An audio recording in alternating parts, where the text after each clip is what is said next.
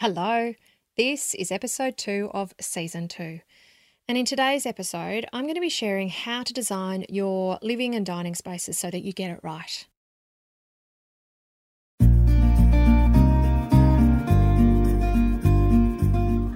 Welcome to Get It Right with the Undercover Architect. This is the podcast all about designing, building, or renovating your home. I'm your host, Amelia Lee. Think of me as your secret ally. I am on a mission to help you create a home that makes your life better, whoever you're working with and whatever your dreams, your location, or your budget. Together we'll uncover the nitty-gritty of how to get it right and how to create a home that works, feels great, and that you feel great in. So join me now.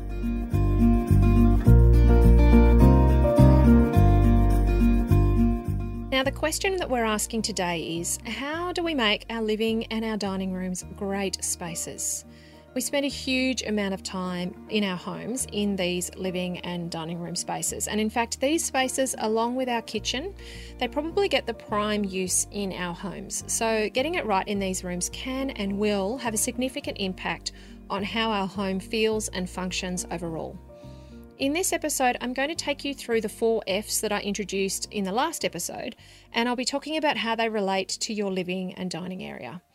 I'm also going to share 3 design mistakes that can really hurt these rooms in how they feel and that many homeowners get wrong. And I'll be giving you 3 design tips to focus on so that you can get it right in your living and dining room. Now, before I begin, I wanted to share some information with you. It's actually some research. There was an interesting study that was released in 2013 in the States by a department at the University of California. Now, for 4 years, a group of researchers and scientists, they observed and documented the home lives of 32 middle-class dual-income families living in LA. One of their studies actually tracked how these families lived in their homes. And I'll pop an image up of what was called Family 11's house plan on the blog so that you can see how this study was done, because it's a really fantastic way to see how a family home gets used. So the study looked at the location and movement of each person living in the home. And Family 11 had 2 adults and 2 children, and each parent and child in the house at 10-minute intervals over 2 weekday afternoons and evenings had their location marked with a little red dot. Now, Family 11's house is quite typical in size compared to the average size of a home in the States in 2013. It's roughly 242 square metres in total, which is similar to Australia's average house size at the time as well. The image that I'll put on the blog, it shows only the lower floor, which is around 92 square metres, and upstairs were bedrooms, and the research focused on activity during the hours that these families were awake, hence why it mainly looked at the lower floor. Now, the home itself has a formal dining and living space at the front, and then you walk through to an open plan area at the rear, which has got a kitchen and a meals area, and then a family room right beside it. And the family room has the TV in it and also the family computer. So it's much like an open plan living, dining, kitchen area that you'll see in a lot of Australian homes as well, and that we're often seeking to create when we renovate or build. And as I said, the family's movement is shown with little red dots. Now, guess where all the red dots are? The red dots are concentrated almost exclusively in the kitchen, the meals, and the family room. And there's a few in the toilet as well. You can see the random one going up the stairs and in the formal spaces. But seriously, when you have a look at this image and look at the concentration, they estimate that of the 92 square metres of the floor plan, that only 37 square metres of it is used with any regularity. So that's like 40% of the floor area. And I find this really exciting because what this tells me, and what I hope it tells you, is this. If you have a tight budget and you've also got a burning need and desire to build or to renovate your home, and you know that most of your waking hours in your home are going to be spent in only 40% of your floor area, specifically around your living, kitchen, and dining area, isn't that fantastic information to think about where you invest your energy, your effort, the space in your floor plan, the allocation of your budget overall, and your attention as you build and renovate your home? Because chances are, when you get those spaces right, the spaces that are in that 40%, then that will have the most dramatic impact on your lifestyle overall.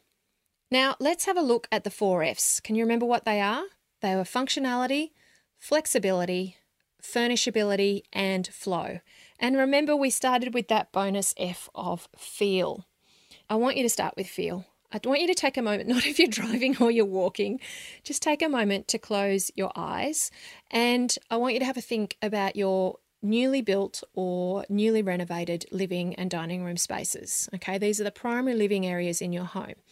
And I want you to visualize them as a finished space. Just take a moment to think about how they look and how you really want it to feel. How do you want to feel in these spaces? What's the first word that comes to mind for you? When I've done this exercise with other homeowners, they'll say things like comfortable, relaxing, welcoming. Did you use those words or did you use something else? It's a really great exercise to really nail down how you want your space to feel and how you want to feel in your space, okay? So whatever those words are, write them down somewhere and start to have a think about it for your living and your dining room spaces. Now, next, let's have a look at functionality, okay? So what job does this space need to do? What role does our living and our dining room spaces perform in our home?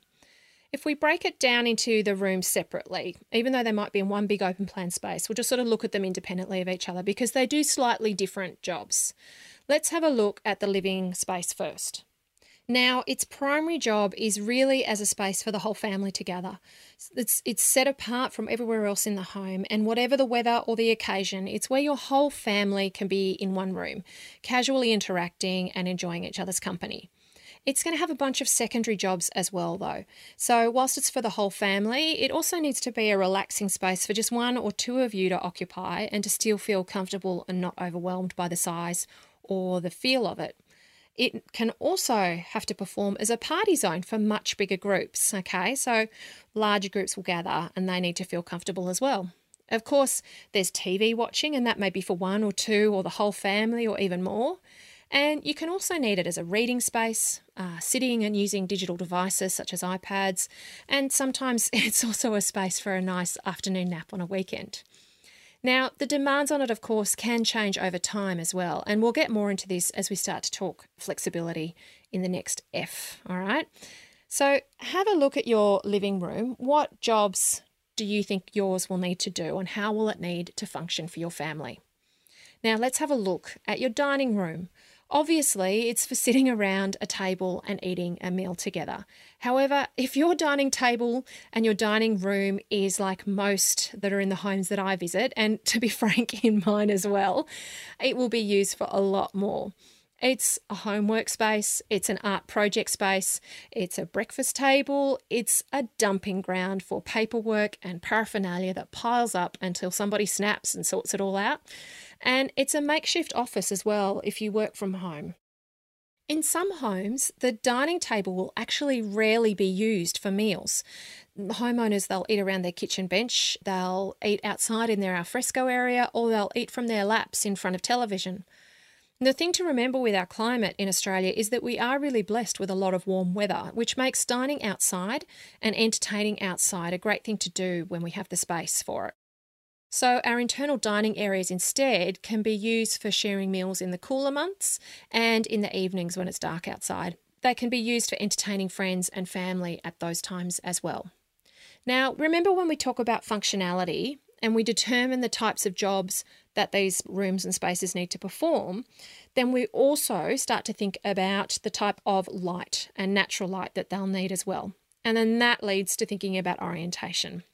Because we occupy our living spaces so much, it makes sense that they get the prime position in our homes and on our blocks of land as far as orientation goes. So in the Southern Hemisphere, that means on our northern orientation.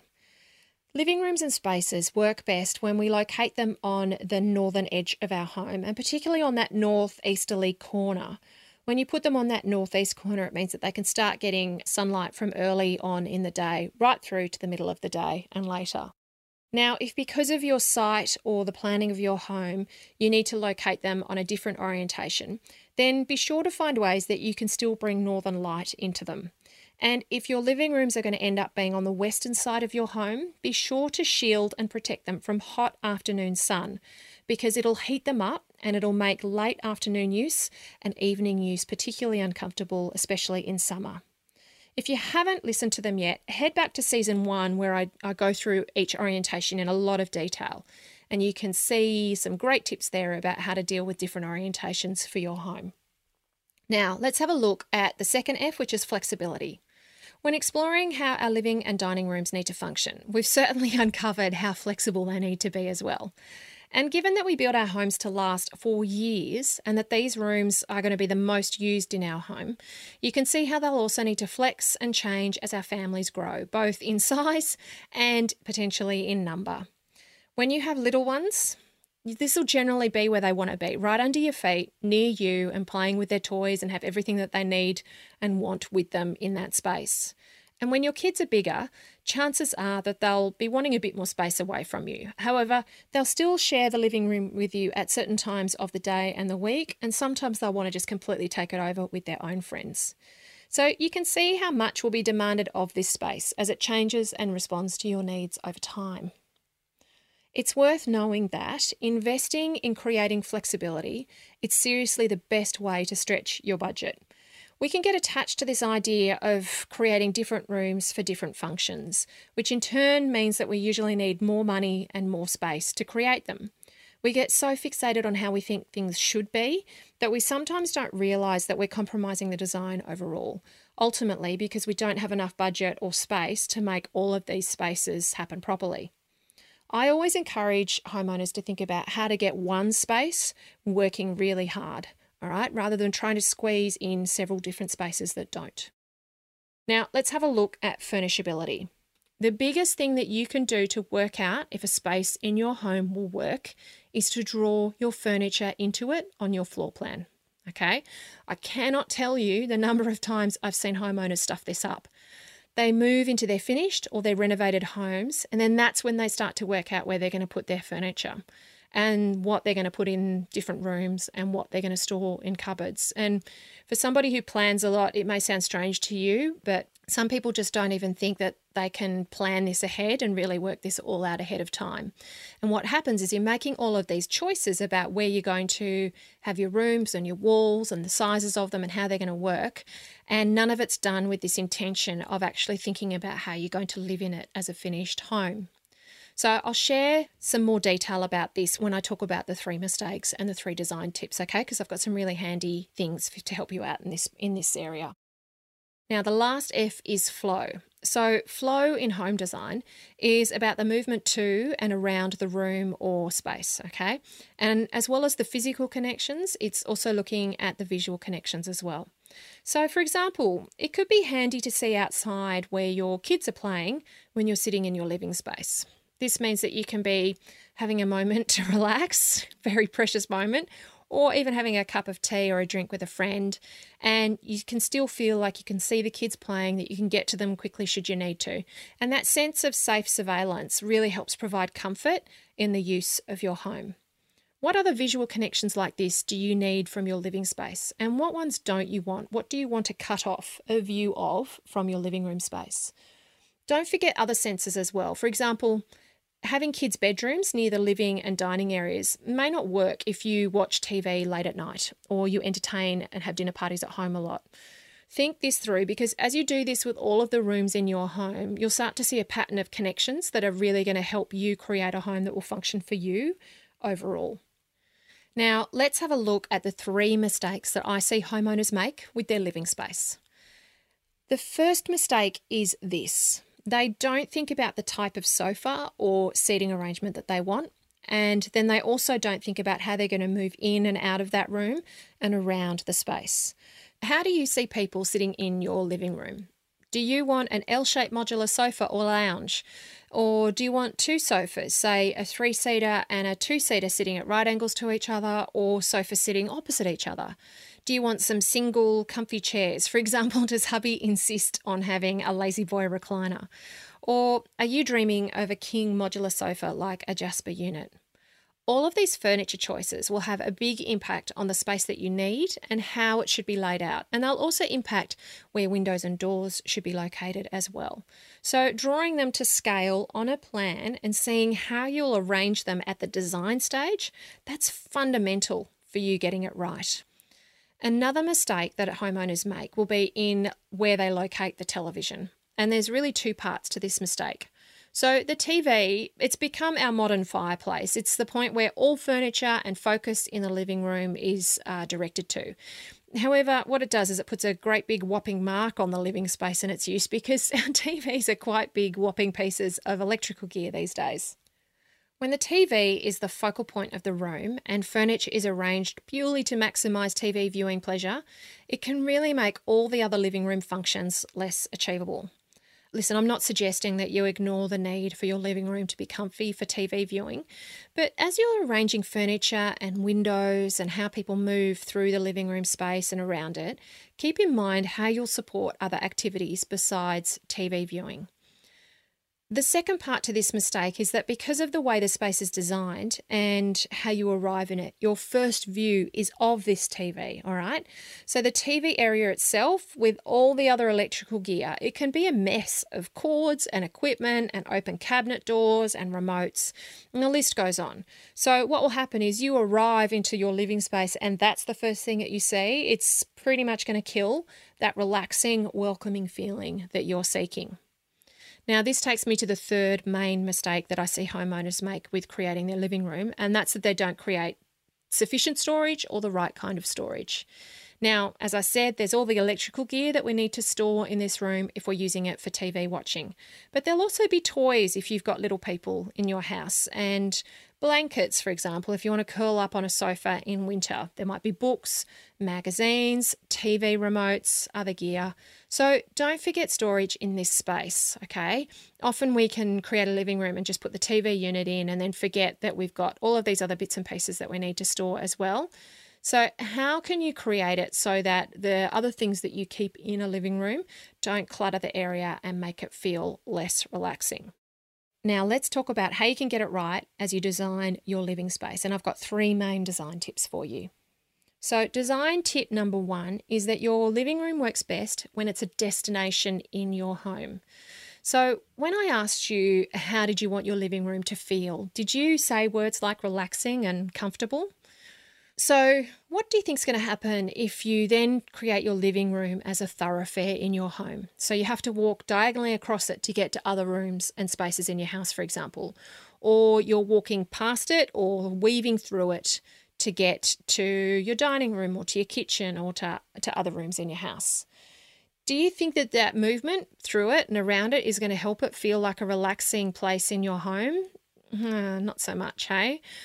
Making your living room an actual destination in your home means that it's the last stop as you move through your home before you possibly head outside and into the garden. And it's not a room that you pass through to get somewhere else in your house. And this seriously is one of the most fundamental things that you can do to make a living space feel relaxing and welcoming. If you do have to walk through this room at all, then make sure that there's enough room to circulate between the coffee table and the TV, because then you're not doing that awkward kind of dance of weaving around sofas and other furniture in the room. Now, design tip number 2 is to try and determine what furniture you'll have in this room during your design phase. This may be easy because you're using items that you already own. Otherwise, if you plan to get a new sofa, go measure it, okay? Look at how it will need to be arranged and what size room you'll need. You know, if it's an L-shaped sofa, will it only be able to be L-shaped on one side? And so will that change how you're going to create your living space? You'll be able to design the space so much more confidently if you've thought about this up front. If you can't choose yet, then just go and check some out. You'll get a feel for how you like living rooms being organised and arranged by just seeing them on showroom floors and how you think you want to have it in your home, okay? Now, design tip number 3 is to make your lounge or your sofa or the view to outside the first thing that you see as you arrive in your living space, not your television, okay? So one of the biggest design wins that you can have when you're arranging the living room is that you make it the destination in your home, and then You make the layout of furniture such that the view that you get first is of the lounge or of the view outside. This can really change how the room feels, how relaxing it is, and how relaxed you feel at getting to it, okay? It's that shoulders drop, I'm home, let's put our feet up moment. What about the dining space? Because I've talked a lot about the living room space and how to arrange the living room space and all of those types of things. So there are similar mistakes regarding the size and the movement through and around this space in your home. So taking those same tips, make sure that you're getting the furniture figured out, making sure whatever else you want to put in that room, that you know that up front, sizing the room to make all of that work. But the biggest mistake that I see homeowners make is in physically where they actually put the dining room. What they'll do is they'll actually put their living room internal in the house, and then they'll put their dining room against the outside wall and next door to the outdoor entertaining area.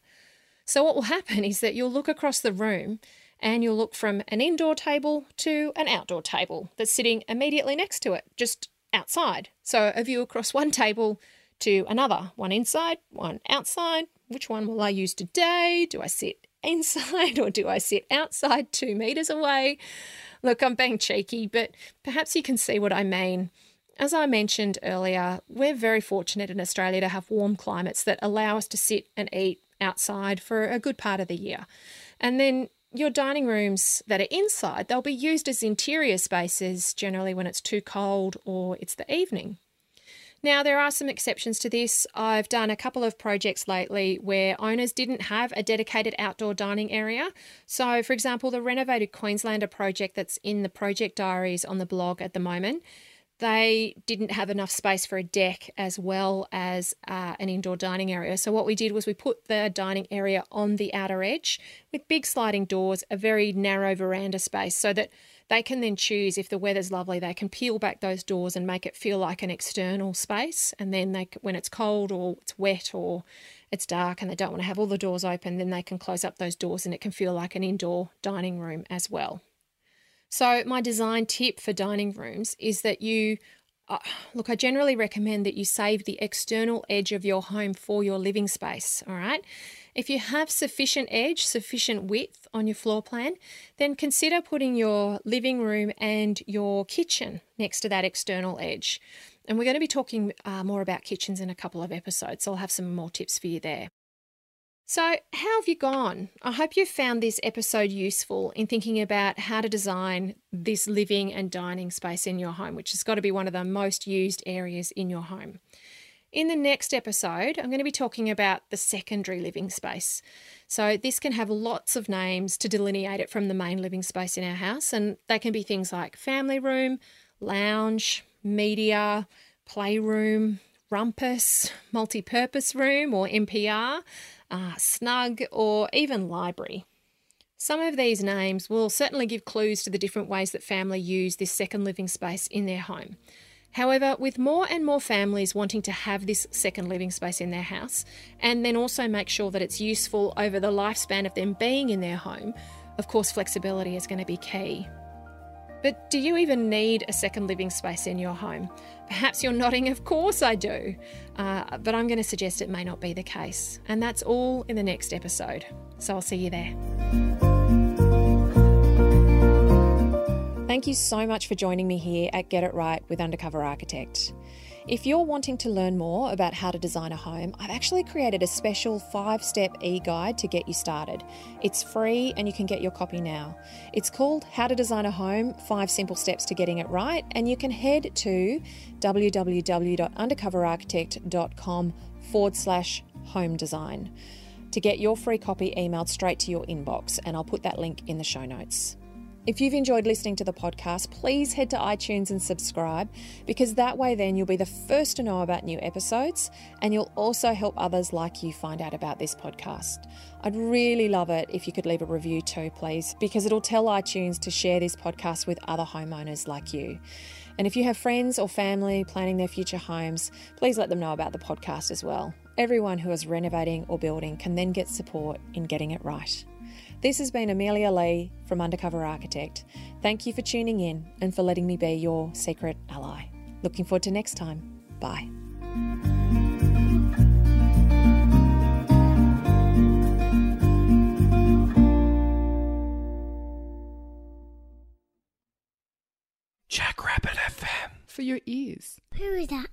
I put